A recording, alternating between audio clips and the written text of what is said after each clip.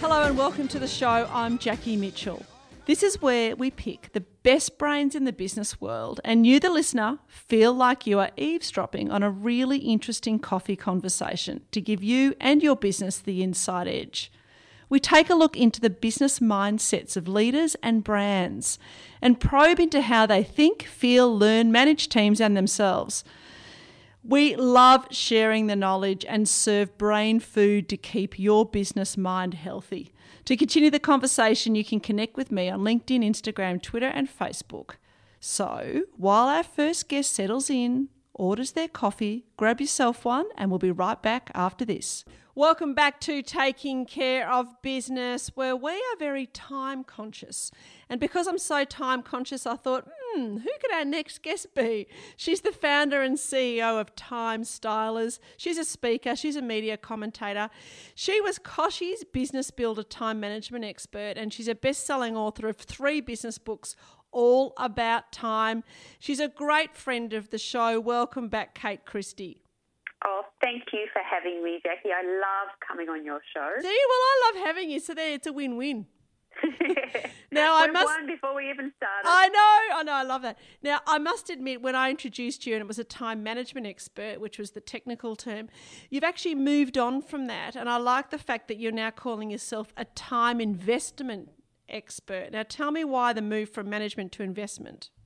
Well, look, I guess I played it safe for a little while because time management is a concept that everyone understands and is familiar with.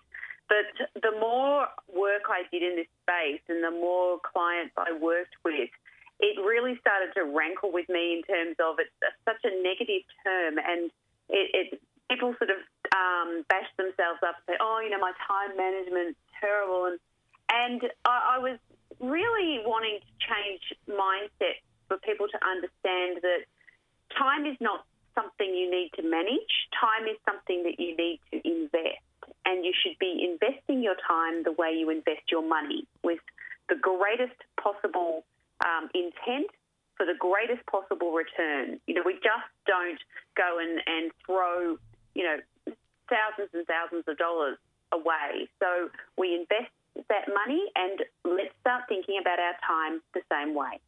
Yeah, I totally agree. I thought it was really clever, and it got me thinking about terms like the time economy and actually using the word time as you would cash or anything that's financial.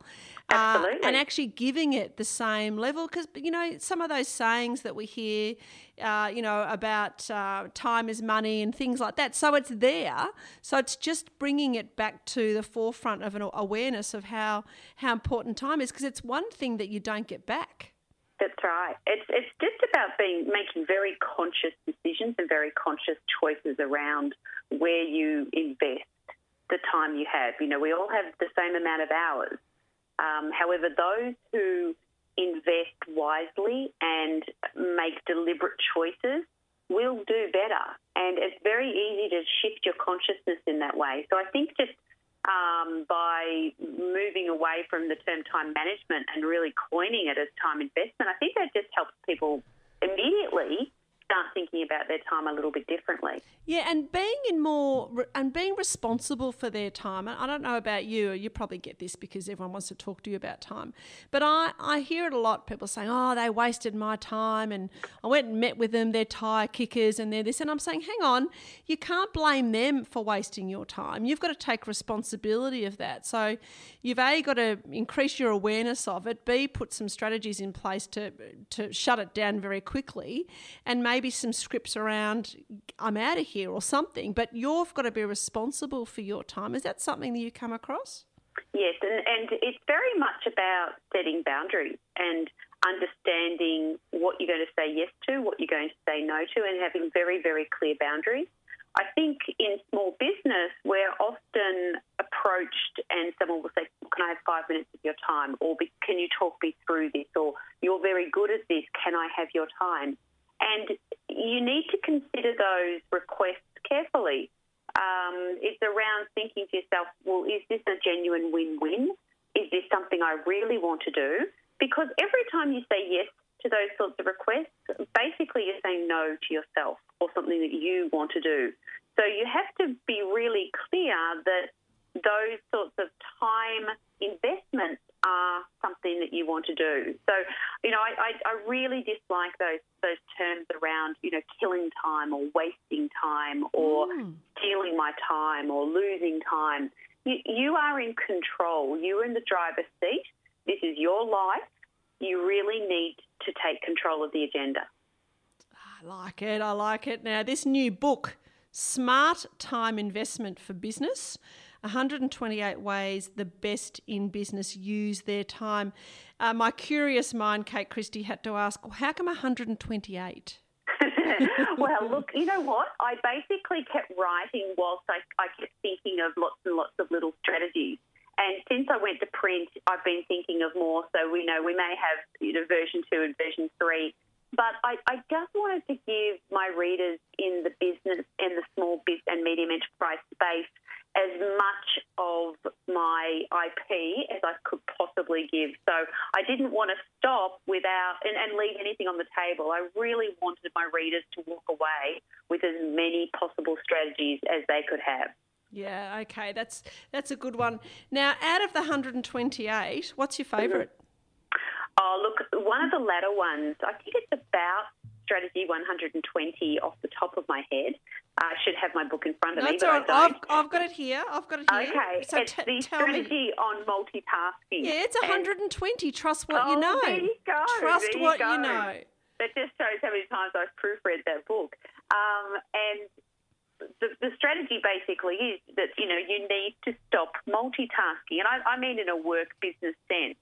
Multitasking is basically the decision to try and do more than one thing at a time with the intention that you're going to actually get more done. And it's the complete and utter reverse of that. When we multitask, which can be as simple as sitting at your computer doing some work and the emails are flashing in the corner, or it could be talking to a customer while the phone's vibrating in your pocket, or it could be out and about driving your car to your next job and the phone's going incessantly, or you're trying to have a telephone call whilst you're driving. All of those are examples of multitasking. And when we multitask, our productivity actually goes down by 40%. Now, that's a killer. That's 10 IQ points. So you've lost even before you've started. So that's probably one of my most favourite strategies. And I think it's very impactful and it's an easy one for people to actually understand and go away and implement, and just to say, look, I'm just going to batch my time. I'm going to focus on this one task for the next 30 minutes without distraction, and it is amazing how much you actually get done. Yeah, it sure does. Does it annoy you as much as it annoys me when I see jobs being advertised and they list as a requirement that you must be able to multitask? Look, I think it's hilarious, and I often think, gosh, if it wasn't for the fact that I was running my own business, I'd apply for that job, and on top of my CV, I'd have in bold, big capital letters, I do not multitask, because multitasking does not work.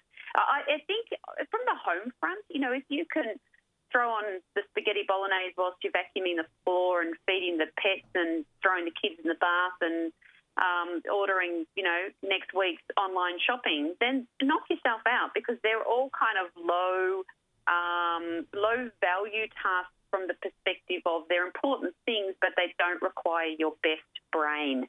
That's right, so from a multitasking perspective, at home, absolutely. But tasks which require your best brain, you just cannot multitask them.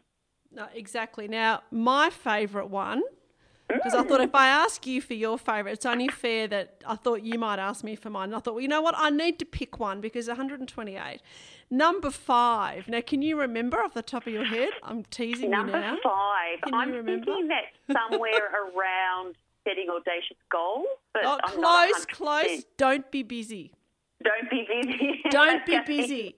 Now, I've decided every year I have a bit of a mantra or, what's my word of the year or what's my term that I'm going to use for this year. So this I year, do that too. do you? Okay, great. It's good. It just sort of just shifts my focus or sharpens my focus. And mine was don't be busy, because everyone always says to me, oh, you're so busy. You're always so busy. And I've thought to myself, no, I'm going to say I'm not busy. And it's been hilarious, the response. People go, oh, Jackie, thanks so much for taking the call. I know how busy you are. I go, no, I'm not busy. And they go, yeah, no, I'm really not busy. And their reaction's been really funny. And it's them wanting to get off the phone, but saying, I know you're busy, I'll let you go. No, I've got as much time as you need. So obviously you need to go. Well, it totally changes the conversation, doesn't it? And I say this, that often when you meet someone, it's like, how are you? Oh, I'm so busy. Oh, my God, I'm so busy too. And then you have this really negative conversation about how busy you are. And it seems to have acquired a bit of a social status. And it's not a badge of honour. So when people ask you how you are, say, I'm great, I'm terrific, I'm productive, I'm getting through heaps, because it does change the conversation. Yeah, and it also made me realise that I was missing opportunities, because people said, I didn't bother you with that because I know how busy you are. I didn't think that it would interest you or that you'd have time for it. And I thought to myself, well, let me make that choice, not you. Yeah, what a shame. What a shame. And there was some really good stuff that I was missing out on, and I went, right, that's it. I am not busy. I am not busy. I've got time for everything. But that then says to me, which has been a really good mindset shift for me, to say, I'm getting better at saying no to things. So, no, I'm not busy. Well, do you want to? No, but I don't want to do that. Or I choose not to do that. I'm not busy. I've got time to do it, but I'm choosing not to do it. So you actually then get better saying no. But you're right. The minute you say busy, you may as well have I'm so unproductive and stupid on your forehead, I think. Absolutely. And no one says that. How are you? Oh, I'm so unproductive. Yeah. That's the last thing that your listeners are going to be saying to their clients. So it's just a simple strategy that's just shifting the dialogue. Yeah, I know. And I used to say I'm busy, but I'm good busy. But I'm going, no, I'm not even going to go there now. So number 5, well done. That's really great. Now, the other bit about your book that I really enjoyed was the stories and I always love a story, but the testimonials in your book. Now, when you went to the UK last year, I know you were a keynote in London, which was very exciting. And I know that you hooked up with some really cool business people, and one in particular that I sort of got attracted to in the book. You know how when you read things, you think, oh, I really like to actually meet this person. Yes. Was the Starling Bank lady, Anne Bowden. Anne, yes. Tell me about her. She was brilliant. Look, what I did was, knowing that I was going to London, I basically reached out to a whole suite of incredible business owners who are household names, and just said, look, I'm coming, I'd love to interview you for a book. And I about 1 in 3 came back and said, yeah, I'd love to be interviewed, which I just thought terrific. And she was one. She started a bank, as you do. Yeah, as you do. Wow. So she was a career banker. She felt the banking was broken. She wanted to fix it. She wanted a new solution. She wanted to start from scratch, and she wanted to do it. So she did it. And she's delivered England's only fully online bank.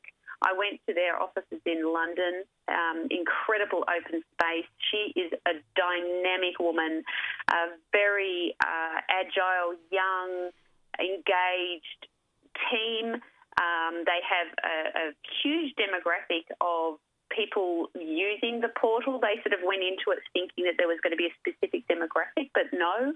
And they've basically created a bank. And she funded it for a number of 2 years on her own, and then she went knocking on doors and got investment, and she's absolutely inspiring. And she has she doesn't have children. She's in her 50s, and her business is her life, but she's unashamed about that in terms of this is the life I love. And yet, having said that, it wasn't until she was in her 40s or late 40s that she felt it was appropriate for her to get a cleaner, for example, because she sort of had been brought up that, you have to clean your own home. And here she was, this phenomenally successful woman running and owning a bank, and yet she was still doing all of the sort of the household chores. And I just had a wonderful conversation with her around that concept of giving yourself permission to outsource, giving yourself permission to pay for people to help you so that you can focus on the things you love. And, she was absolutely terrific. Oh, look, that was certainly inspiring. Kate Christie, I value your time. Thank you very much. You've been very generous with it. Your new book, Smart Time Investment for Business, 128 Ways the Best in Business Use Their Time, and certainly the best in business. So congratulations. I like the book. I like its little workbook that you've got under each tip. Write down 3 ways you could use this strategy. And that's sort of really, really helpful with that. So congratulations, and thanks as always for your time. What's on for you this year? You still doing lots of travelling? Yes, I've got a lot of travel on this year. I'm doing a lot of speaking engagements across various sort of industry events and working with small business, small to medium enterprise, big business. So lots on the agenda this year, but I am not busy. I am fantastic. You're highly productive and efficient. I love it. Thank you for having me. Thank you for making the time. Really appreciate it. Kate Christie, I look forward to our next encounter. In the meantime, keep taking care of your business. We'll be right back after this. Welcome back to the show. Our next guest is one of a good friend of the program, actually. He is a trends expert, business strategist, speaker, author, and I'm sure he walks around with some sort of crystal ball because he always knows what's happening next. Welcome back to the show, Michael McQueen. Thank you so much. Good to have you here now. I have to also say that you have written, is it 8 books over the last 12 years? Yeah, it's been a busy few years. But yeah, book number 8 landed just a couple of months ago. So yes, it's kind of a frenetic pace, but gosh, it's interesting because when you're in this space of trying to keep on top of what's changing, you write a book and by the time it comes out, it's out of date. So you're always kept on your toes, but it's good fun. Well, I was going to ask you about that. Is it because of the industry you're in, you feel the pressure to always be writing a book a year, or is that self-imposed pressure? Well, it's a good question. So I think a lot of it is self-imposed, and typically I'm just a curious person, and most of the books that I write will come out of curiosity. I'll be working in an area doing some research, and that'll unearth something else I hadn't considered, hadn't come across before, and I think, well, there's something else here, and I'll start to dig around. And so the book that came out in January this year was for educators, and that really came about because I'd written a book the year before for businesses about what the future was going to hold and disruption and AI and where the jobs are going to be and all that sort of stuff. And then teachers I was speaking with said, actually, you know what, we need this stuff for getting our students ready for the future. So that started that whole process. So, yeah, every book tends to be the result of a chance conversation or something I'm reading. I think there's something in this I need to explore more, and then I just do. Yeah, well, as a marketer myself, segmentation's key. So I was actually impressed that you've written one for teachers, and I'm going to predict that I think that's going to be the future of books, that certain industries or certain segments are going to be wanting specific to them, not so generalist. But anyway, that's not my area. It's just I'm putting it out there. We'll see what happens. Now, this next book that you're doing, The Case for Character, or have you released that? It has been released. It has been released, yeah. So it hit stores sort of June, July this year, and it's gone great guns, which is exciting because, you release a book, and some books go really well straight out of the gate. Other ones take a little while to sort of find the market. This one's just hit and gone just spectacularly well in the first couple of months. In fact, we just had to do a rerun of the print. So it's gone really well, and it's interesting because it definitely came out of one of those tense conversations, and I think it's something that resonates with where a lot of businesses are at right now. It's just the need to focus on trust, on building trust. Yes. If you lose trust with your marketplace, how do you get it back? And it's obviously such a timely theme at the moment. Yeah, now that is what I want to talk about. Firstly, I wanted to say I loved the term character. It has such depth and richness, and it's about behaviour and about the power of emotion and all that stuff that, from a behavioural perspective, I think business people need to start looking at that. So I was really keen on that. But as a brand nerd myself, the corporate character side of it was appealing. But then I went, trust is always an area that I'm particularly fascinated with. So let's just have a chat about that for a minute. What's your definition of trust, Michael? Well, I think trust in many ways is the fact that you're willing to make yourself vulnerable to someone else because you are confident they have your best interests at heart. And that's typically trust is demonstrated over time. People do what they promise they'll do. They do what you expect them to do. But a lot of it is about personal behaviour, consistency of a customer experience in a business context, but relationship as well. I think relationship and authenticity are a big way that we figure out who is trustworthy and who's not. And so how does a entrepreneur, for instance, or a startup, what should they be doing to invest in building that trust? Well, the first part is just being real. And I think for a lot of businesses, this is a challenge because we tend to feel like we've got to almost be walking press releases. And, really, in reality, letting the real life show through. I mean, I come around right now at Bathurst Airport and you're hearing a plane rev in the background, and the reality is that's an awkward thing when you're doing a radio interview, but that's life. That's what's happening right now. And in every one of our days, stuff's going on, and the more you can call it out, be real about it, the good stuff and the bad stuff. In many cases, it's the challenges you're having, the more real you can be with your marketplace. And you see brands that do this really well, they're just a little bit irreverent, don't take themselves too seriously. That's when we build trust because it feels like we're dealing with a human. We feel like we're dealing with people who we can relate to. So authenticity is a big part of it, but beyond that, the customer experience, particularly for startup businesses, is vital. The question I often ask clients is the customer experience you're offering consistent? Or do they, one day they'll walk in or deal with you, or with one staff member it's great, with the next staff member it's not. When there's inconsistency, that's when trust is eroded. So I think consistency and reliability, predictability of service is so important. Yeah, so why is the marketplace today so much more sceptical than they used to be? Well, I think we've got reason to be, firstly. I mean, the fact is we've had our trust abused by institutions now, left, right and centre, and the Banking Royal Commission has done nothing for that, but it's not just been the banking sector, it's so many industries that in reality haven't done what they promised to do, or somewhere along the way lost sight of the reason they exist, which is to serve their customers, and instead started focusing on shareholder returns. And so I think one of the reasons is because we have a lot to be wary about when it comes to dealing with businesses. But beyond that, I think the other challenge is that we know so much more than we ever did. We're in something I often refer to as the age of transparency, where people are exposed to so much more information than ever, and therefore I think expect a whole lot more of institutions than we ever did in the past. Yeah. So how important is values? So understanding your values and aligning them with your brand. But is it just the company values or personal values? Like, what's the sort of line in the sand?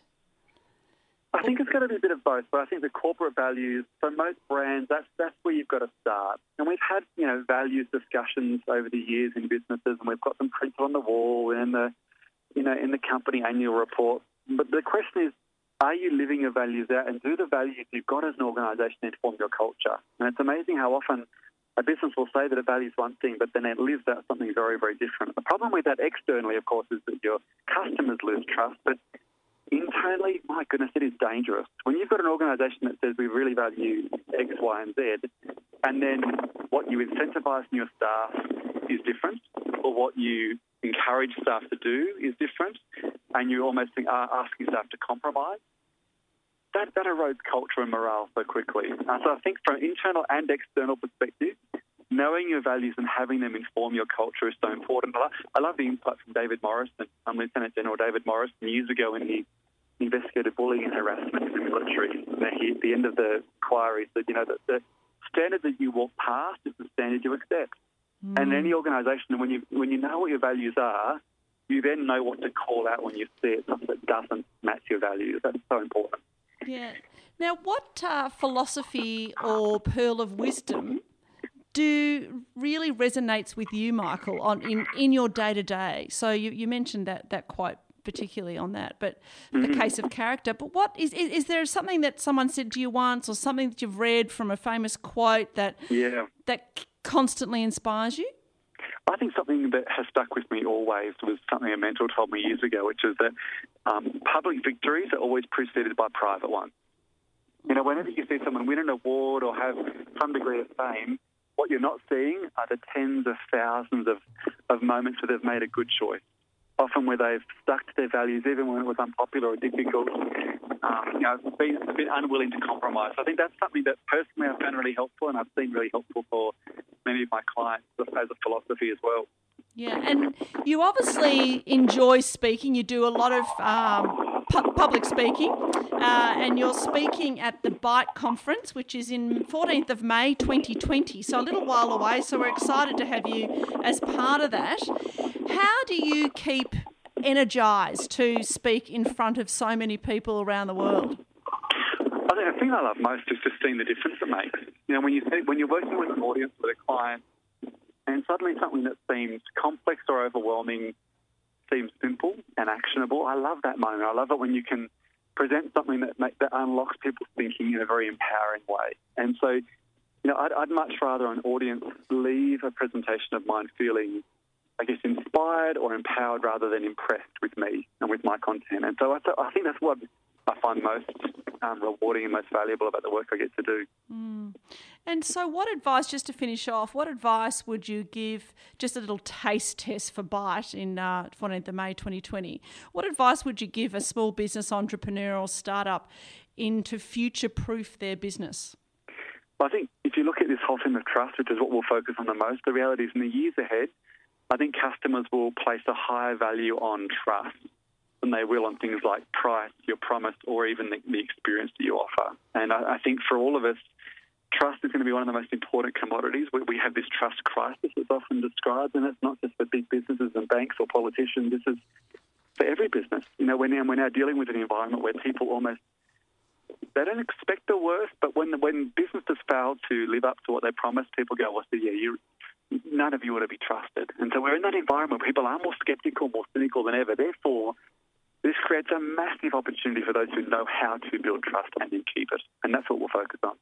Okay, can't wait. I'm very excited. Have a safe journey wherever you're heading now. You're always flitting around the world, but you'll be coming to the second best city in the world, being Melbourne, because I know that you think Sydney's the best, but you know that you and I have disagreed in the past on that. So we'll just have to agree to disagree. I look forward to welcoming you to Melbourne on the 14th of May. Really enjoyed Trends expert Michael McQueen. Thank you for your rich insights today. It's been always a delight. Thank you. Bye-bye. You're listening to Taking Care of Business. Right back after this short. You're listening to Jackie Mitchell on RPPFM, Taking Care of Business. Yvette Cordy, welcome to Taking Care of Business. Thank you for having me. Good to have you in the studio. And you actually did change my thinking about problem solving, and problem finding now is really the key. But I have to ask you, why did you choose curiosity as your thing? So I have always been curious, and curiosity led me to become a psychologist and understand people more deeply. And I've been doing deep curiosity work really for the last 20 years. So I've been traveling the world, spending time understanding people in their homes, following them around to work out why they're doing what they're doing. So for me, it's been part of the work that I've been doing, and the book really was a crystallization of all of that knowledge. Right. And so as you were a kid, did people used to describe you as curious? Like Curious George? Yes. So my dad actually used to say to me when I was a kid, I used to say, why? And he said, Yvette, why is a crooked letter? Did he just really? got so frustrated with all my questions. Yeah. Okay. All right. So that's actually good that you've actually gone through that path. Now, in your journey, and I did notice that you started off pretty much as an elite athlete. So you used to train with Cathy Freeman, and you were a hurdler. I did. I was a 400-metre hurdler, and I kind of talk about my athletics as my first career, really. So was very passionate about sport, and, would spend, when I was in the peak of it, I guess, was spending up to sort of 6 hours a day doing hurdles technique, track work, gym work, stretching, circuit work. My kind of, I guess, best outcome was I won the Australian 400-metre championships in 1997. So quite a long time ago now. It doesn't matter when the runs are on the board. I know that's really exciting. And I know that you've got Cathy Freeman. You trained with her, and I'm assuming that you're still mates because you've got her in your book.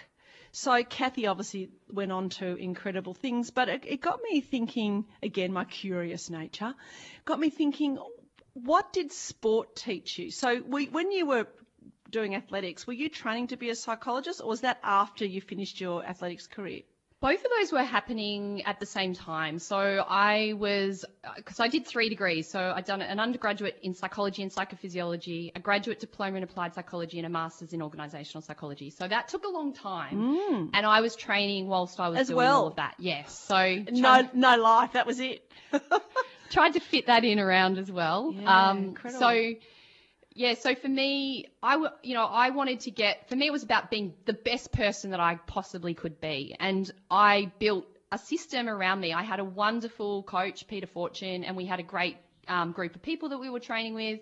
I had a sports psychologist that I worked very closely with, a nutritionist, a physio. I had a hurdle coach. It was really building a team around me so that I could get the best possible result that I could get. And I'm happy with what I achieved. I never won a gold medal, but I feel like I really got the most out of my ability. Right, and that's all you can do. It's that feeling of doing your best. So let's translate that into business. So what can business people learn from sport? Like, what did you take from your experience in sport now into business? Yeah, so I think one of those is about goal setting. So goal setting, what's right for me and what can I work towards, and having a clear pathway towards that. I think the other thing is about building a team around you, recognizing that you can't do it all yourself and that you're going to get the best out of your performance by having people around you that are going to help you to improve different aspects of what you do. Yeah, I think that's a real disconnect with business. That's certainly been my experience, is that business owners, the thought of them having a business coach, they almost get to a point of no return to go, oh my God, I don't know what I'm going to do. I need help. Rather than go, well, let's be a bit more proactive rather than reactive, and go, okay, you're running a business. So whether you're running your own business or an entrepreneur or working in a business organisation, but you're reasonably ambitious and you're wanting to improve, then why don't you have your team around you? It's almost embarrassed to say, I need a mentor or a business coach, or I need a psychologist or whatever, or a nutritionist, whatever it is, to help you achieve your best in business. Where does that disconnect come from, do you think? Yeah, so in my book, I've got 6 mindsets, and one of those mindsets is the novice. And the novice, for us to be curious, for us to grow, for us to learn, for us to create space for new learning, we need to be able to have a novice mindset. And in organisations, we very quickly default to be the expert. And the more senior we get within organisations, the more we are expected to be the expert. And to be the novice brings vulnerability to be the novice. And so many people aren't prepared to say, hey, I might not know it all. I'm not willing to get help. And so that's, I guess, stifles curiosity. Yeah, it's sort of perceived as a weakness in a way, which is so the opposite, isn't it? Yes. But I love the novice out of the book that I read, and I really enjoyed it. Thank you for sharing and writing it. I thought it was a great book. But one of the key themes was that. I'm so glad you mentioned the novice, because I really picked up on that and it really resonated with me. And that's why I love this radio show, because I love being an eavesdropper and I love picking business brains. But saying that, I was thinking about it, I go, yeah, but I still refer to myself as an expert, and maybe I should change my thinking on that, because I think it's a really, really good point. And there's a lovely story in the book. If you could share it, hopefully you can remember it. If not, I can. But it was about, there was this person at a conference, and they sat next to someone, and this person asked them, what do you do? So do you want to continue that story? Do you remember it? Do you remember it? Yeah. So okay, I'm gonna. So they're at a conference. They're sitting next to this person, and this person said, "Oh, what do you do?" And this expert said, "Well, I do this, I do that, and I'm running this business, and I'm doing this, and just did this whole sort of sales pitch. Didn't ask any questions or whatever. And this other person said to them, oh, that's really interesting, kept asking questions, started taking notes. So the expert thought, oh, you know, they're obviously taking notes because I'm the expert, they're learning from me, cool, this is really cool. Anyway, so they're at this conference and then they're sitting there and then they called up the next speaker and it was this person that was taking notes, the perceived novice, and the expert went, oh, no, what an opportunity missed. Is that ringing bells? Yeah, yeah, definitely. And I think that happens all the time. We are quick to... we're not listening, we're not being, and part of that kind of starts to tap into also the Zen master mindset, is that you're creating space to take in new knowledge and learn and to ask questions so that you can cultivate your curiosity. Yeah, yeah. And there's lots of ways to do that. Someone like Andrew Denton's always a great example of, and I know you mentioned Andrew Denton in your book, and I thought that was a great example. He is such a master of actively listening, and that's a skill I've certainly been working on with this, is that you've got your questions and you can plan it so you don't, it's live radio, so, and you know, 1 second sounds like a minute if there's dead air. Yeah. But at the same time, I want to be able to listen to what you're saying, so then I'm actively listening, then I can respond, and he does that really well, and I studied him a little bit with those techniques that he uses. It's unbelievable. Yeah, and I tried to unpack that in the book because, and I use this a lot with clients to talk about when we're going in to do curiosity work and we're wanting to learn something, how can we do that? And I think he is, and I love that he's back on television because I do too. It's amazing watching him in practice. But to me, there's a couple of things that he does really well. So the first one is all about, he's done his research. He walks into the room. He knows so much about the person that he's interviewing. The physical positioning, the way that he lowers his status, or he mirrors the status, so he's putting people at ease, and he's positioned himself in the chairs so people have got space to look away but look back at him. It's his tone. He's so non-judgmental in the way he asks questions. So at one point, I think he asked Pauline Hanson, you know, most people think you're a racist, but he does it in such a non-judgmental tone that, you know, it doesn't provoke hostility or anger. Like, it's as though they walk away at the end of the interview as though they were best friends. But he provokes, and even seeing him back on television, he's the way he kind of spirals in and he gets those provocative questions at sort of the last moment before he really goes in for the hard question. Goes for the hard question. Well, that's a nice way for us to have a little break. That's the end of another stimulating show. We hope you've enjoyed eavesdropping on our conversation, picked up some tips, learned something new, or at the very least feel inspired. If you just joined us, you've missed a lot, but the podcast will be available on my social media, Jackie Mitchell. Thank you to our worldly and thought-provoking guests. We look forward to your company next Friday. In the meantime, keep taking care of your business mind.